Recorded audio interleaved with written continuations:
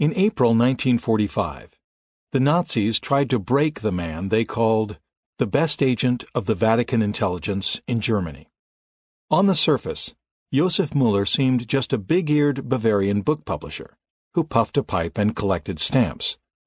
Yet since his arrest for giving Jews false papers and money, he had come to figure in a case of sensational significance. The Gestapo claimed that Müller had plotted to kill Hitler, using the spy service of the Catholic clergy. He refused to confess, however. Müller had nerves like ropes and dominated the situation, a prison aide recalled. When guards unshackled him, he threw them, using jiu-jitsu. His resolve awed other prisoners, who had misjudged him a regular Joe.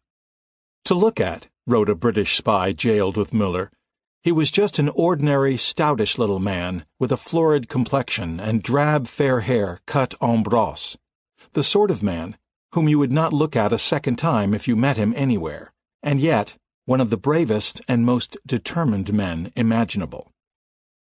A one-legged SS giant entered Müller's cell. Sturmführer Kurt Stavitsky chained Müller's leg irons to a bar.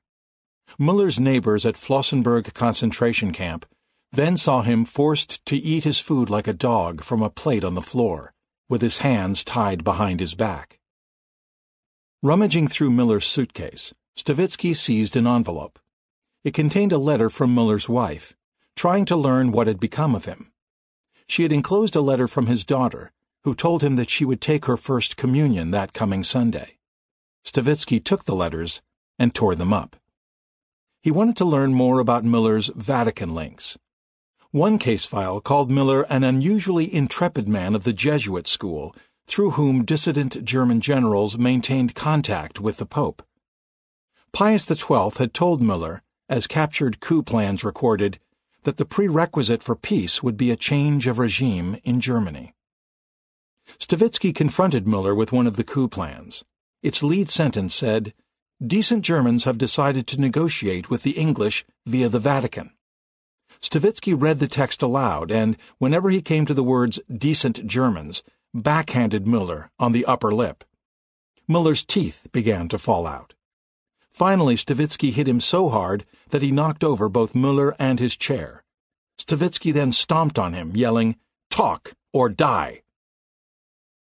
By Sunday, April 8th, Müller's face was bruised and swollen. As he paced his cell, shuffling his feet to keep warm, the door flung open. "The show is ending," Stavitsky said. He yelled down the hall, "Is the adjutant in the execution yard?" The gallows stood on a parade ground. 6 stepladders ran up to a row of hooks holding nooses.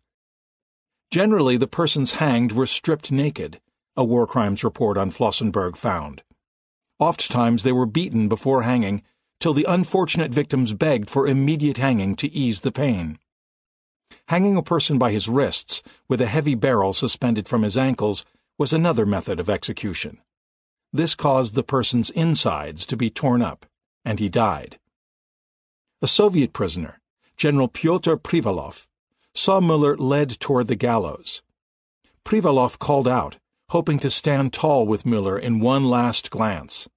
But he spoke in Russian, and Müller did not react at first.